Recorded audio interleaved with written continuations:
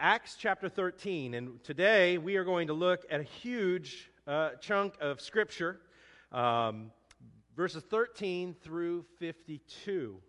And last week we talked about the ministry of missionaries as this first band of missionaries is called out and sent in the beginning of Acts chapter 13. This week we're going to look at the message of the missionaries, because what we find here in Acts chapter 13 is the first sermon that is recorded in the Scriptures of the Apostle Paul. Now, we know that he's been preaching even back after he was first converted around Damascus and Arabia. He would go around, and it said that he was confounding the Jewish leaders with his wisdom and knowledge and his presentation of the gospel. So we know that he was preaching.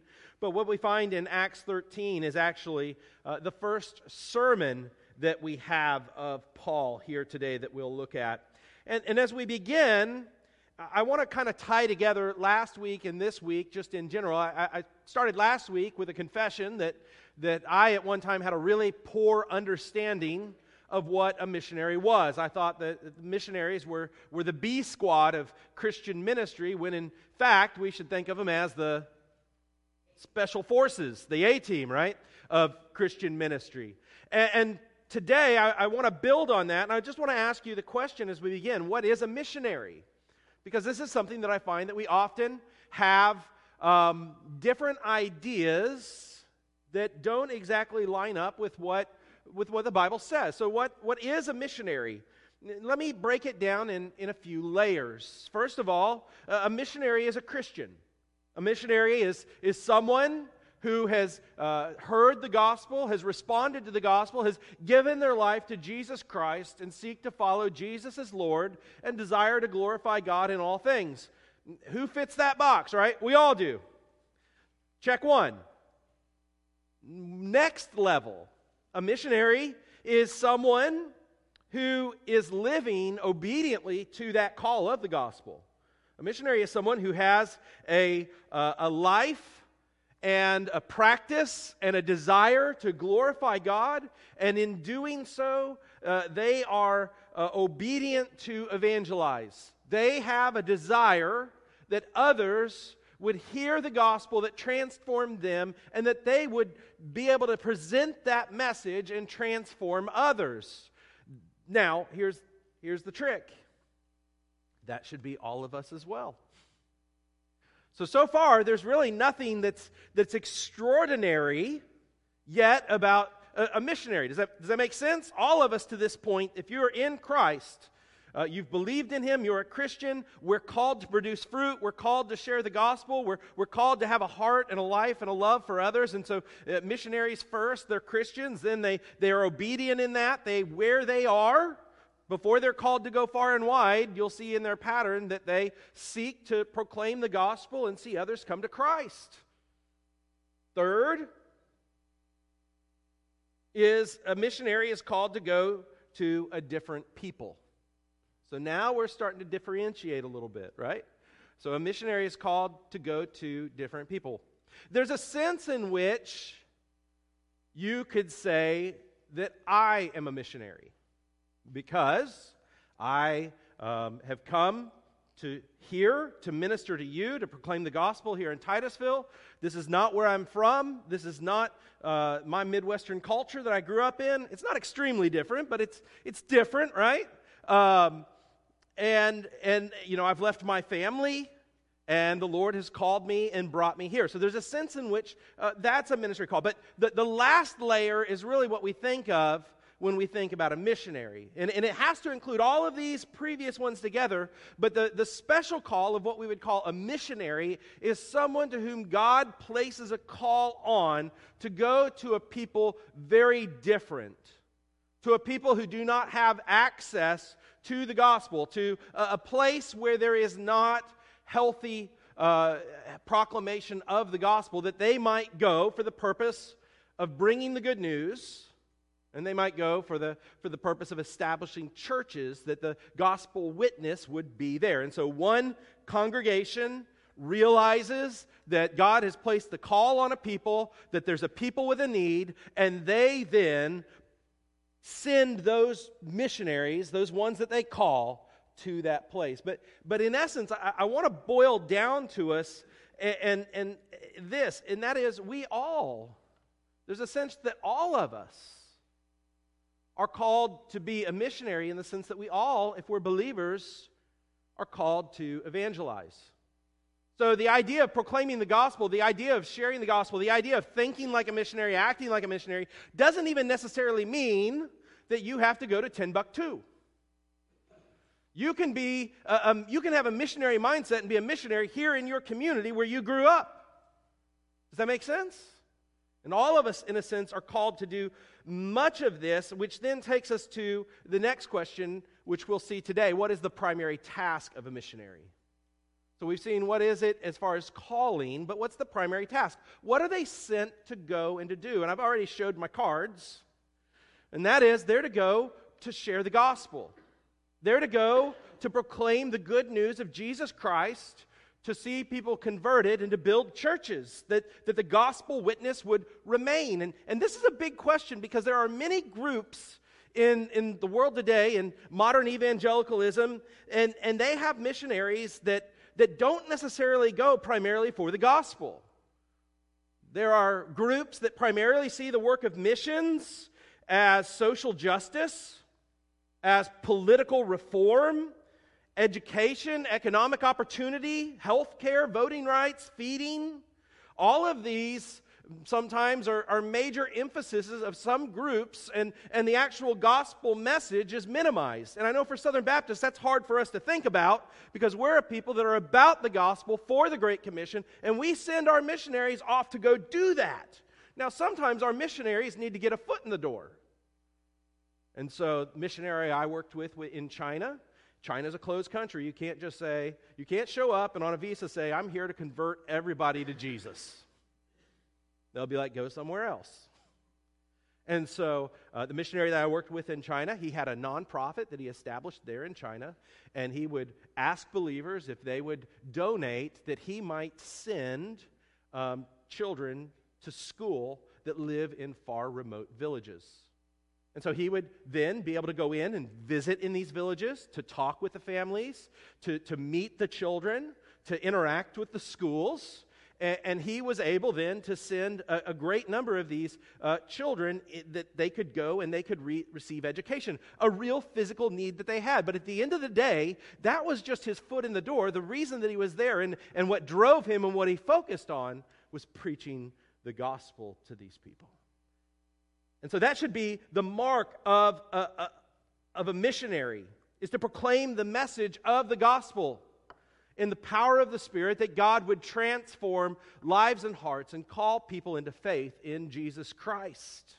That is, if we're going to take our cues from the Scriptures, what we're going to see as we look today is what the Bible shows us the primary task of what a missionary is, and in a lot of ways, these carry over to us and to a local church ministry as well, because we're in those layers, right? But that task then is to focus on the good news of Jesus Christ, on proclaiming the gospel, that others would hear the message of Jesus Christ, that they would be called to respond, and that God would gather them in, and we would begin to work with them for discipleship and growth. And so our text today is the first message of missionaries. It's the first presentation of the gospel by these missionaries. And I want us to read it. It's a long text. I'm going to read it, and then we're going to make three major headings around what we can learn from this about the message of missionaries and the message of the church today and what we're to do as ministers of the gospel as well. So if you look with me, let's begin reading chapter 13, beginning in verse 13 of Acts. Now Paul and his companions set sail from Paphos and came to Perga in Pamphylia. And John left them and returned to Jerusalem. But they went on from Perga and came to Antioch and Pisidia. And on the Sabbath day, they went into the synagogue and they sat down. After reading the law and the prophets, the rulers of the synagogue sent a message to them saying, "Brothers, If you have any word of encouragement for the people, say it. Verse 16. So Paul stood up, and motioning with his hand, he said, Men of Israel, and you who fear God, listen. The God of this people, Israel, chose our fathers and made the people great during their stay in the land of Egypt. And with uplifted arm, he led them out of it. And for about 40 years, he put up with them in the wilderness. And after destroying 7 nations in the land of Canaan, he gave them their land as an inheritance. All this took place about 450 years. And after that, he gave them judges until Samuel the prophet. And then they asked for a king, and God gave them Saul, the son of Kish, a man of the tribe of Benjamin, for 40 years. And when he had removed him, he raised up David to be their king, of whom he has testified and said, I have found in David, the son of Jesse, a man after my own heart, who will do all of my will. Of this man's offspring, God has brought to Israel a Savior, Jesus, as he promised. Before his coming, John had proclaimed a baptism of repentance to all the people of Israel. And as John was finishing his course, he said, What do you suppose that I am? I am not he. No, but behold, after me is one who is coming, the sandals of whose feet I am not worthy to untie. Verse 26. Brothers, sons of the family of Abraham, and those among you who fear God, to us has been sent the message of this salvation. For those who live in Jerusalem and their rulers, because they did not recognize him, nor understand the utterances of the prophets, which are read every Sabbath, fulfilled by condemning him. And though they found in him no guilt worthy of death, they asked Pilate to have him executed. And when they had carried out all that was written of him, they took him down from the tree and laid him in the tomb. But God raised him from the dead. And for many days he appeared to those who had come up with him from Galilee to Jerusalem, who are now his witnesses to the people. And we bring you the good news that with what God promised to our fathers, this he has fulfilled to us, their children, by raising Jesus, as also it is written in the 2nd Psalm, You are my son, today I have begotten you. And as for this fact, he raised him from the dead, no more to return to corruption, as it is spoken in this way. I will give you the holy and sure blessings of David. Therefore, he says in another psalm, You will not let your Holy One see corruption. Verse 36.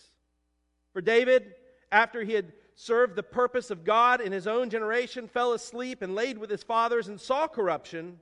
But he who God raised up did not see corruption. Let it be known to you, therefore, brothers, that through this man forgiveness of sins is proclaimed to you. And by him everyone who believes is freed from everything from which you could have not been freed from the law of Moses. Beware, therefore, lest what is said of the prophets should also come about. Look, you scoffers, be astounded and perish. For I am doing a work in your days, a work that you will not believe, even if one tells you. Verse 42.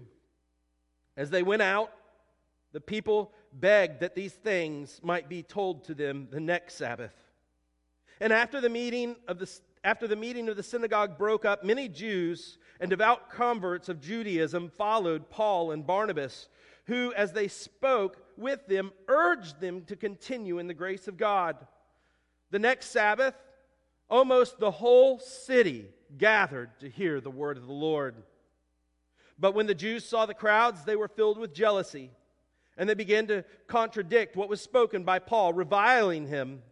And Paul and Barnabas spoke out boldly, saying, It was necessary that the word of God be spoken first to you, since you thrust it aside. Judge for yourselves, unworthy of eternal life. Behold, we are returning to the Gentiles.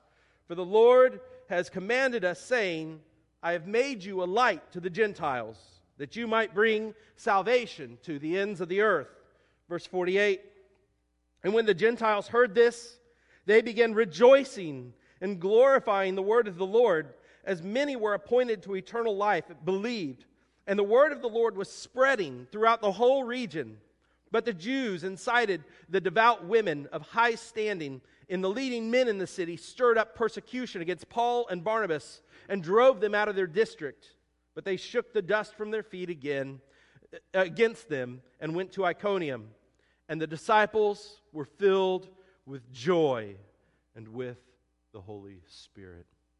This morning I want to take this long text, a text that we often, when we read, will tend to get lost in because it's so full of Old Testament pictures and prophecy and fulfillment.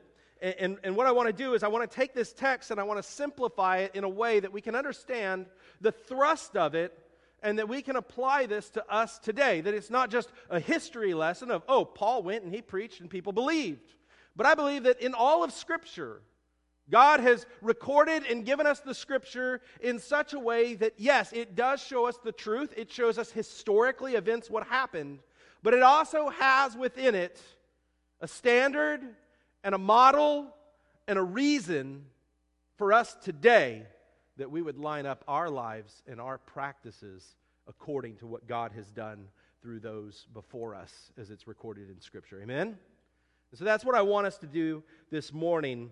And I want us to look at this text in three things, in three ways that I've broken it up. The first that we see here is we see the preparation for the gospel. So what is the message of a missionary? Well, it's the gospel. It is to proclaim the gospel. And we'll look a little bit about what that means here in this text. But the first thing is it's kind of building up on last week's. And that is before we proclaim the gospel, there has to be some preparation beforehand. We don't just immediately start speaking the gospel. I mean, sometimes those opportunities come, but I want to tell you that what we see in missionaries' lives and what we see throughout the Scripture is that these men, and we should be intentional in the way that we live, that we seek to generate situations and times with people where we can have gospel conversations. Where we can go from talking about the Jaguars somehow winning last night to the gospel of Jesus Christ as we interact with individuals. And that takes intention. That takes a preparation. And in these passages, I want to bring out just a few ways that we think about and we see this preparation. We see this at the beginning here. They leave from Pathos, and they go to Perga, they come to Pamphylia, they go up to Antioch of Pisidia. This is a different Antioch than the Antioch where the church was sent out. And they go to these places, and they're in the synagogue on the Sabbath, and all of this is not just coincidence. All of this shows an intentionality, a purpose, a preparation that has taken place beforehand that the gospel would be shared. There's a few things that we can learn from this. First is we need partnership. We need partnership. Look at verse 13. Now Paul and his companions. Paul didn't go alone. It's very interesting. From this point on, the focus of the book goes from Barnabas to Paul.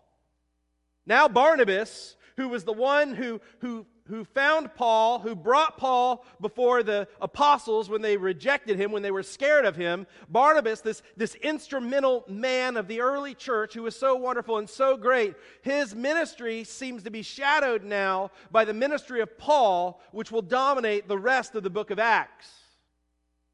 And so it says here, Paul and his companions, and we're reminded that ministry is not something that just an individual does on their own apart from anything else.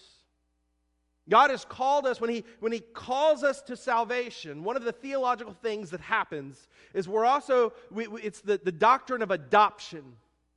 When we are saved into a family. We're not saved because of our family, but we're saved into a family. We're saved into the church, and that's expressed in a local body where, like today, we gather together, we encourage one another, we help one another. When there's a death, we support one another. You should have seen all the food, right? We're not alone. We're part of a body in Christ, a family of Christ. And as we do ministry together in the name of Christ. And particularly this kind of ministry, when someone has the call of God upon them and the desire placed upon them, and a group sees that there's a need far away, it takes a lot of partnership to get the gospel to all corners of the earth, doesn't it? And so first we see partnership, the desire to work together, to lift each other up, to support one another that we might be effective for the things of Christ. The second thing that we see in this is the leading of the Holy Spirit. We can't leave this out. Again, the first part of 13 begins with this, that the disciples, as they're praying, the Holy Spirit calls and sets apart Barnabas and Paul for this purpose. And so they were sent by the Spirit. They, through prayer, have gone here. They have been led by the Spirit. They have continued their journey by focusing on where the Spirit will go. Later, we'll see Paul with the great Macedonian call, where the Spirit of God presses and urges upon him a place that he needs to go that he wasn't thinking of going. And so we have to remember that the work of ministry is a work that is directed by the Spirit. And so we want to prepare. I forget who said it. This is a good quote. We want to do ministry like this. We want to work like everything depends on us and pray like everything depends on God. Does that make sense? We want to work hard, but at the end of the day, we realize it's not our plans, and it's not our purposes, and we need God's direction and God's Spirit to be able to be effective in the things that He has called us to. And so here they have a sensitivity to the Spirit of where to go, what to do. And third is just strategic thinking. Their lives are marked by a desire to win souls. Their lives are marked by a desire that they live in a hurt and a dying and a lost world. And friends, I'm afraid that the church, I'm afraid that we have become so calloused to a dark, wicked, evil, wretched world that we have forgotten that men and women can be redeemed by Jesus.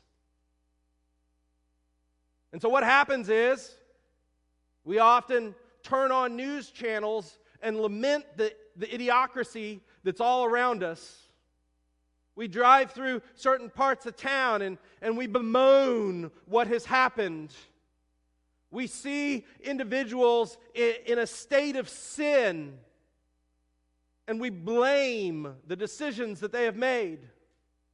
And the whole time we forget, but the grace of God, so would I be.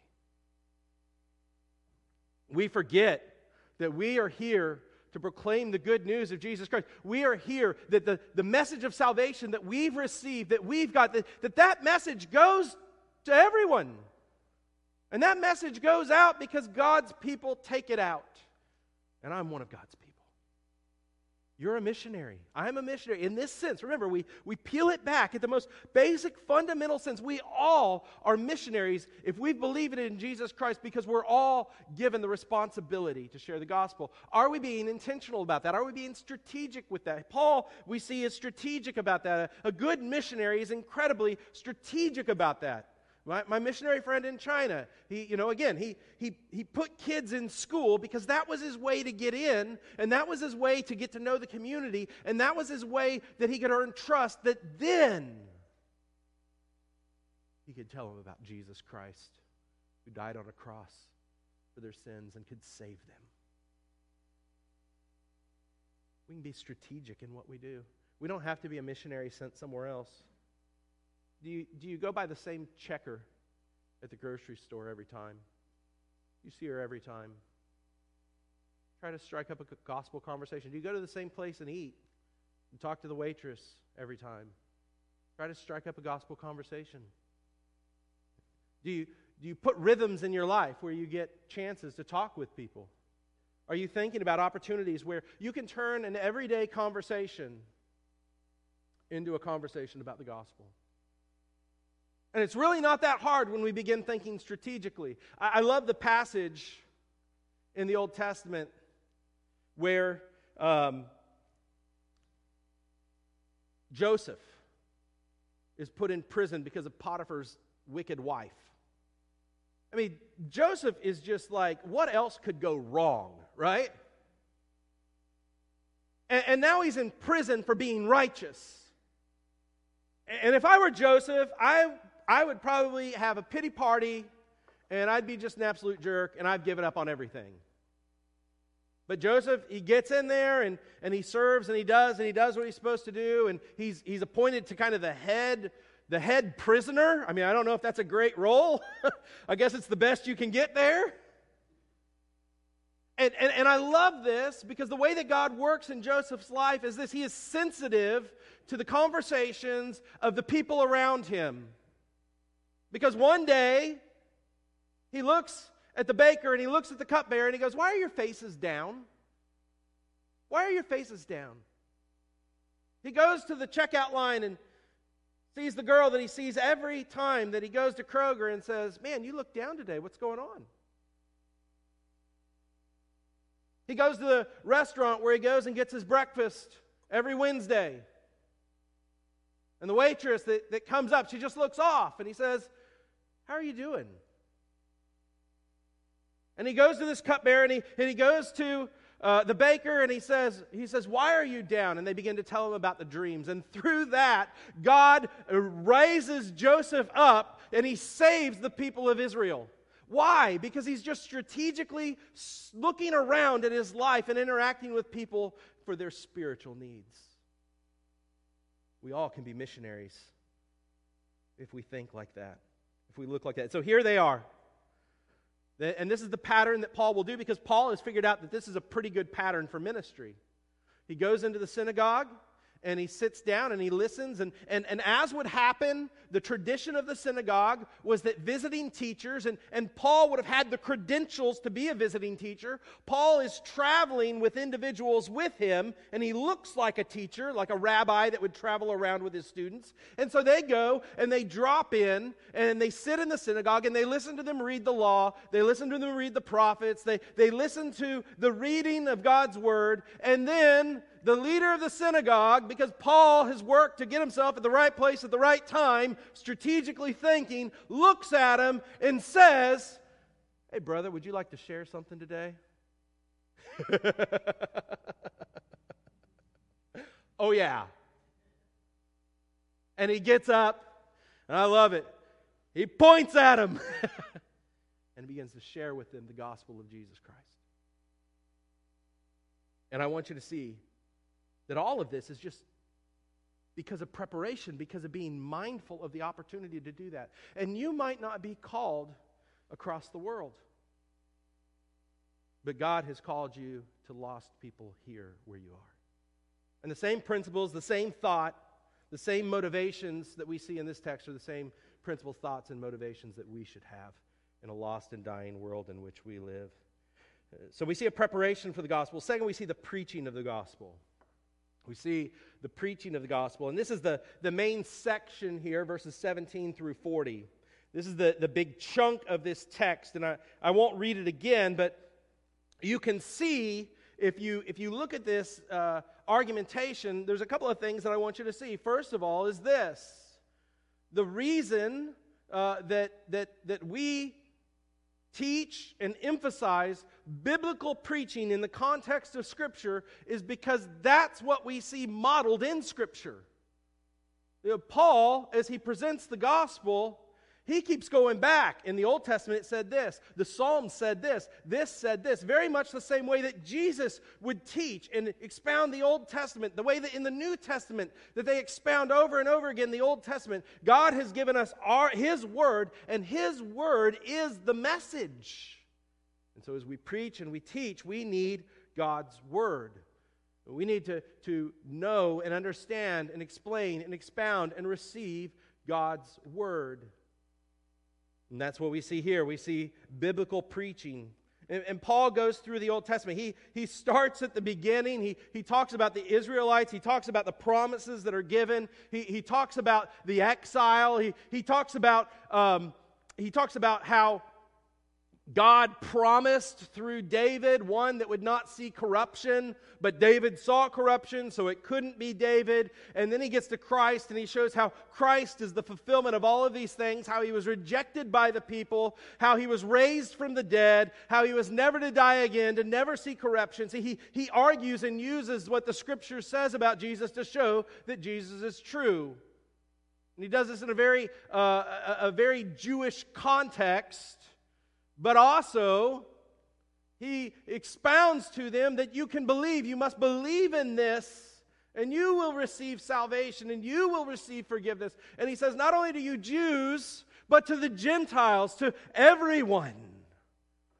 This is the first sermon that we have recorded of Paul. This is the first sermon that we have recorded of the missionaries called by the church. And you know what the amazing thing is that it's the same message that we have today. Now we don't proclaim the Jewish understanding of the Bible to people that have no clue what it is, but here's what Paul is doing that we do today. The foundation of the message that he presents is the same foundation, the same framework that we have today when we present the gospel.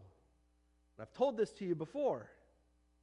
God, man, Christ, response. God, man, Christ, response. This framework, this undergirding of understanding the gospel, the good news, then we can shape and take to any culture, to any context, to any people that they might understand the gospel of Jesus Christ and believe in it. Look what he does here in verse 17. He starts by talking about who God is. The God of this people, Israel, chose our fathers. He sets for the foundation of them God and who He is. We too first must start with who God is. God is the Creator. He is holy. He loves humanity. Then he moves on to man in verse 18, and throughout the section talking about the Old Testament, he talks about Israel and how they disobeyed God. I love it. It says that God basically permitted, he put up with them during the desert wandering. He tolerated them during the desert wandering because they were sinful, because they had rejected God. His judgment could have come down on them. So too we. God, man.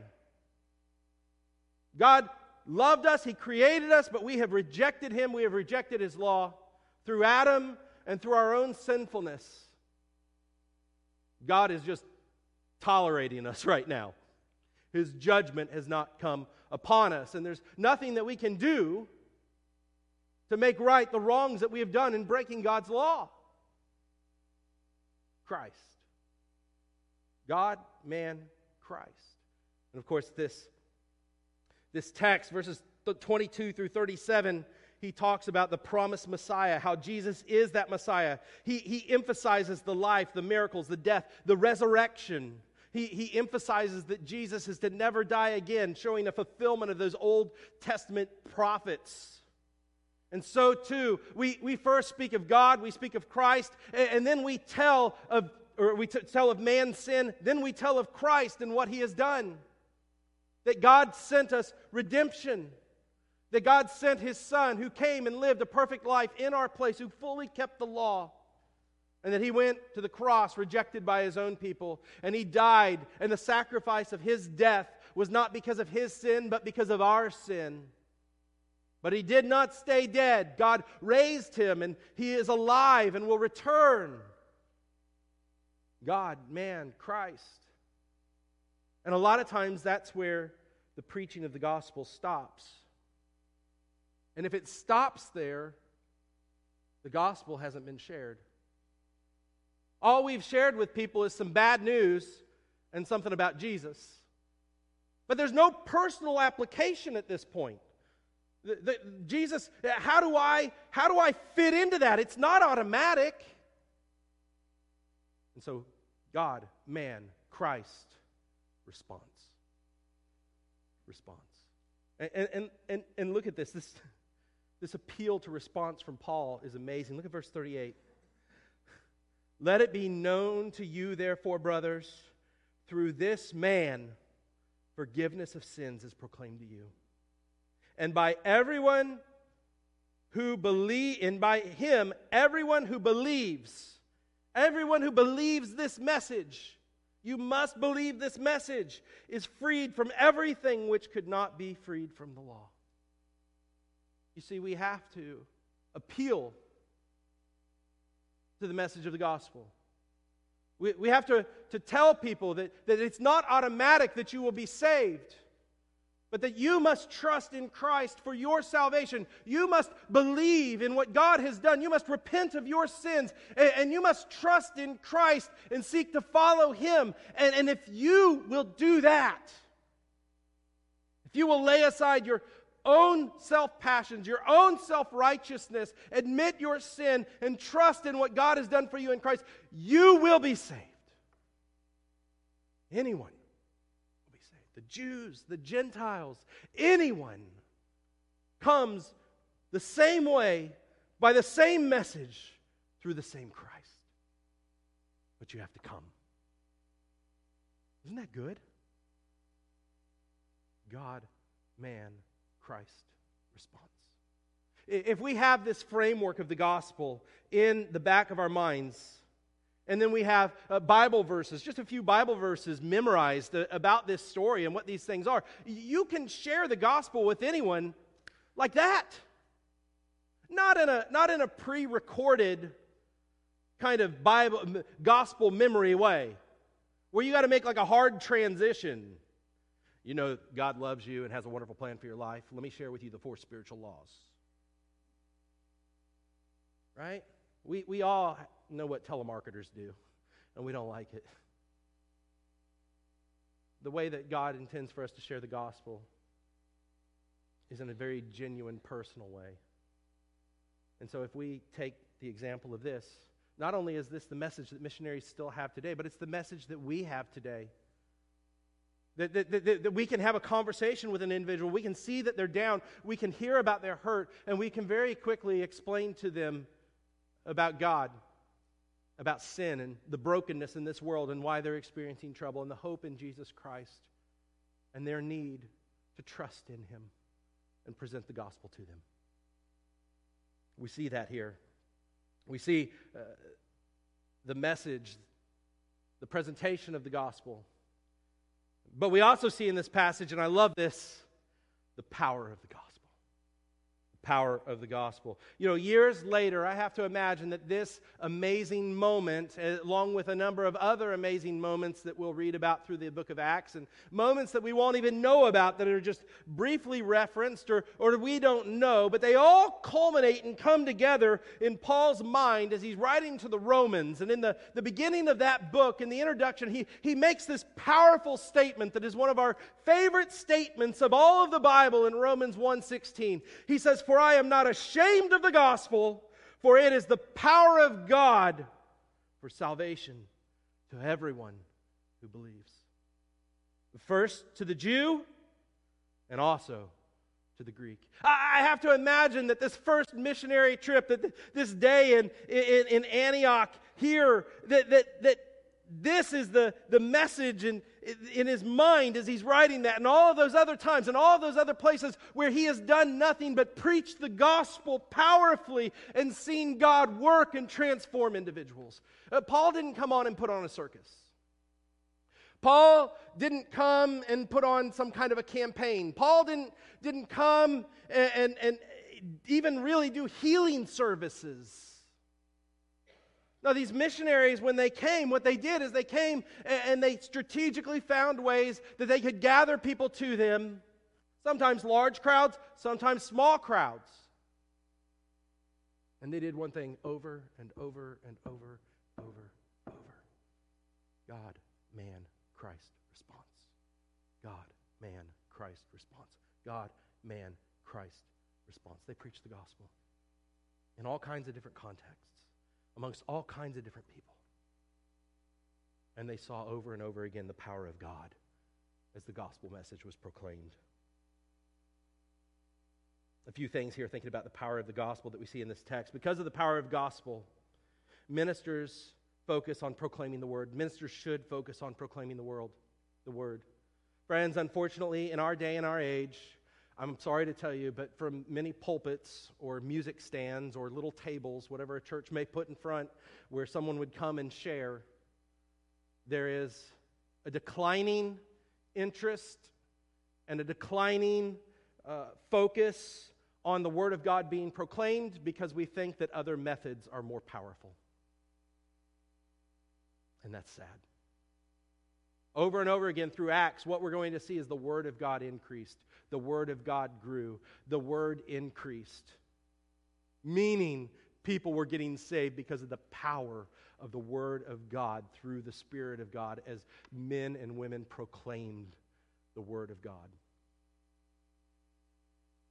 There is a power in the gospel. Paul says here, in verse 46, Paul and Barnabas spoke out boldly, saying, "It was necessary that the word of God be spoken first to you. Since you thrust it aside for yourselves, unworthy of eternal life, we are turning to the Gentiles. For the Lord has commanded us, saying, I have made you a light to the Gentiles, that you may bring salvation to the ends of the earth." And the way that they bring the salvation to the ends of the earth is by proclaiming that word. That is the emphasis of the church. Everything that we are to do is to be built around sharing the Word of God. We have fellowship groups. We have ladies groups that get together. We have Young at Heart. All of this is to be gathered together that we can proclaim and share and grow in the Word of God together. Everything that a church should do should be centered around God's Word, because our mission has been to get this Word out and in to people's lives. Because that's where the power is. The power is in the Word. We see also they recognize the effectiveness of the Word. Verse 48, when the Gentiles heard this, they began rejoicing and glorifying the Word of the Lord, as many were appointed to, as many who were appointed to eternal life believed. The Word of God is powerful and effective. It is the Word of God being proclaimed that changed the lives of these Jews and these Gentiles in this place. It is the Word of God at work in you that has changed you. And so may all that we do, may all of it emphasize this task that the missionaries are given and that we are given, that we proclaim the power of the gospel, that we trust in the power of the gospel, that we don't give up on the message of the gospel. That's a big temptation in our day. The message of the Word of God is becoming daily counterintuitive to the wisdom of the world, isn't it? Daily, the things that the Bible clearly states and teaches and are non-negotiables in our culture are seen as old ways of thinking, as repressive and wrong and hurtful to groups. And yet we cannot give up on the Word of God. We cannot change the Word of God, for it is the Word of God that is the power of God unto salvation.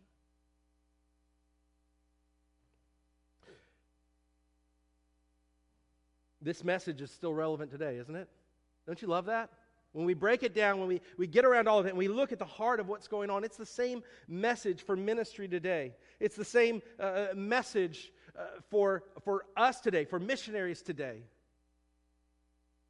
That we should live lives intentionally, purposely, trying to share the gospel. That when we have opportunity, that we share the gospel. God, man, Christ, response. And that we believe as we do this in the power of the gospel, as it will propel us to continue to do that no matter what happens. They're going to get ran out of town because of preaching this. That's what happens at the end of the verse. They're ran out of town. And yet, I love the last sentence here. The last sentence says they were filled with the joy of the Holy Spirit because they knew that they were doing the work and the will of God. Friends, this gospel still is this message that we proclaim today. It's still not just for missionaries, it's for us and it's for you. The message of Christ, have you believed in it? What said in verse 38 is still true for you today, for me today. Let it be known to you, therefore, that through this man forgiveness of sins is proclaimed to you, and by which everyone who believes is freed from everything. Have you trusted? Have you been freed? Have you followed Jesus? If not, today you can. Today you can call out for Christ to be your Lord and your Savior, and you can follow Him. For those of us who have followed Him, are we making the Word of God central to our life, and are we sharing the Word of God central in all that we do? It's not hard. I hope that you don't walk away from this going, oh man, what he said, I could never do that. It's not hard to have a heart for people and look for opportunities to tell them about God, man, Christ response. And that's how God spreads the word and people come to believe. We need to prepare to share the gospel. We need to be faithful to proclaim the gospel. And we need to be captivated and committed to the power of the gospel in people's lives as it's proclaimed. Pray with me. Father,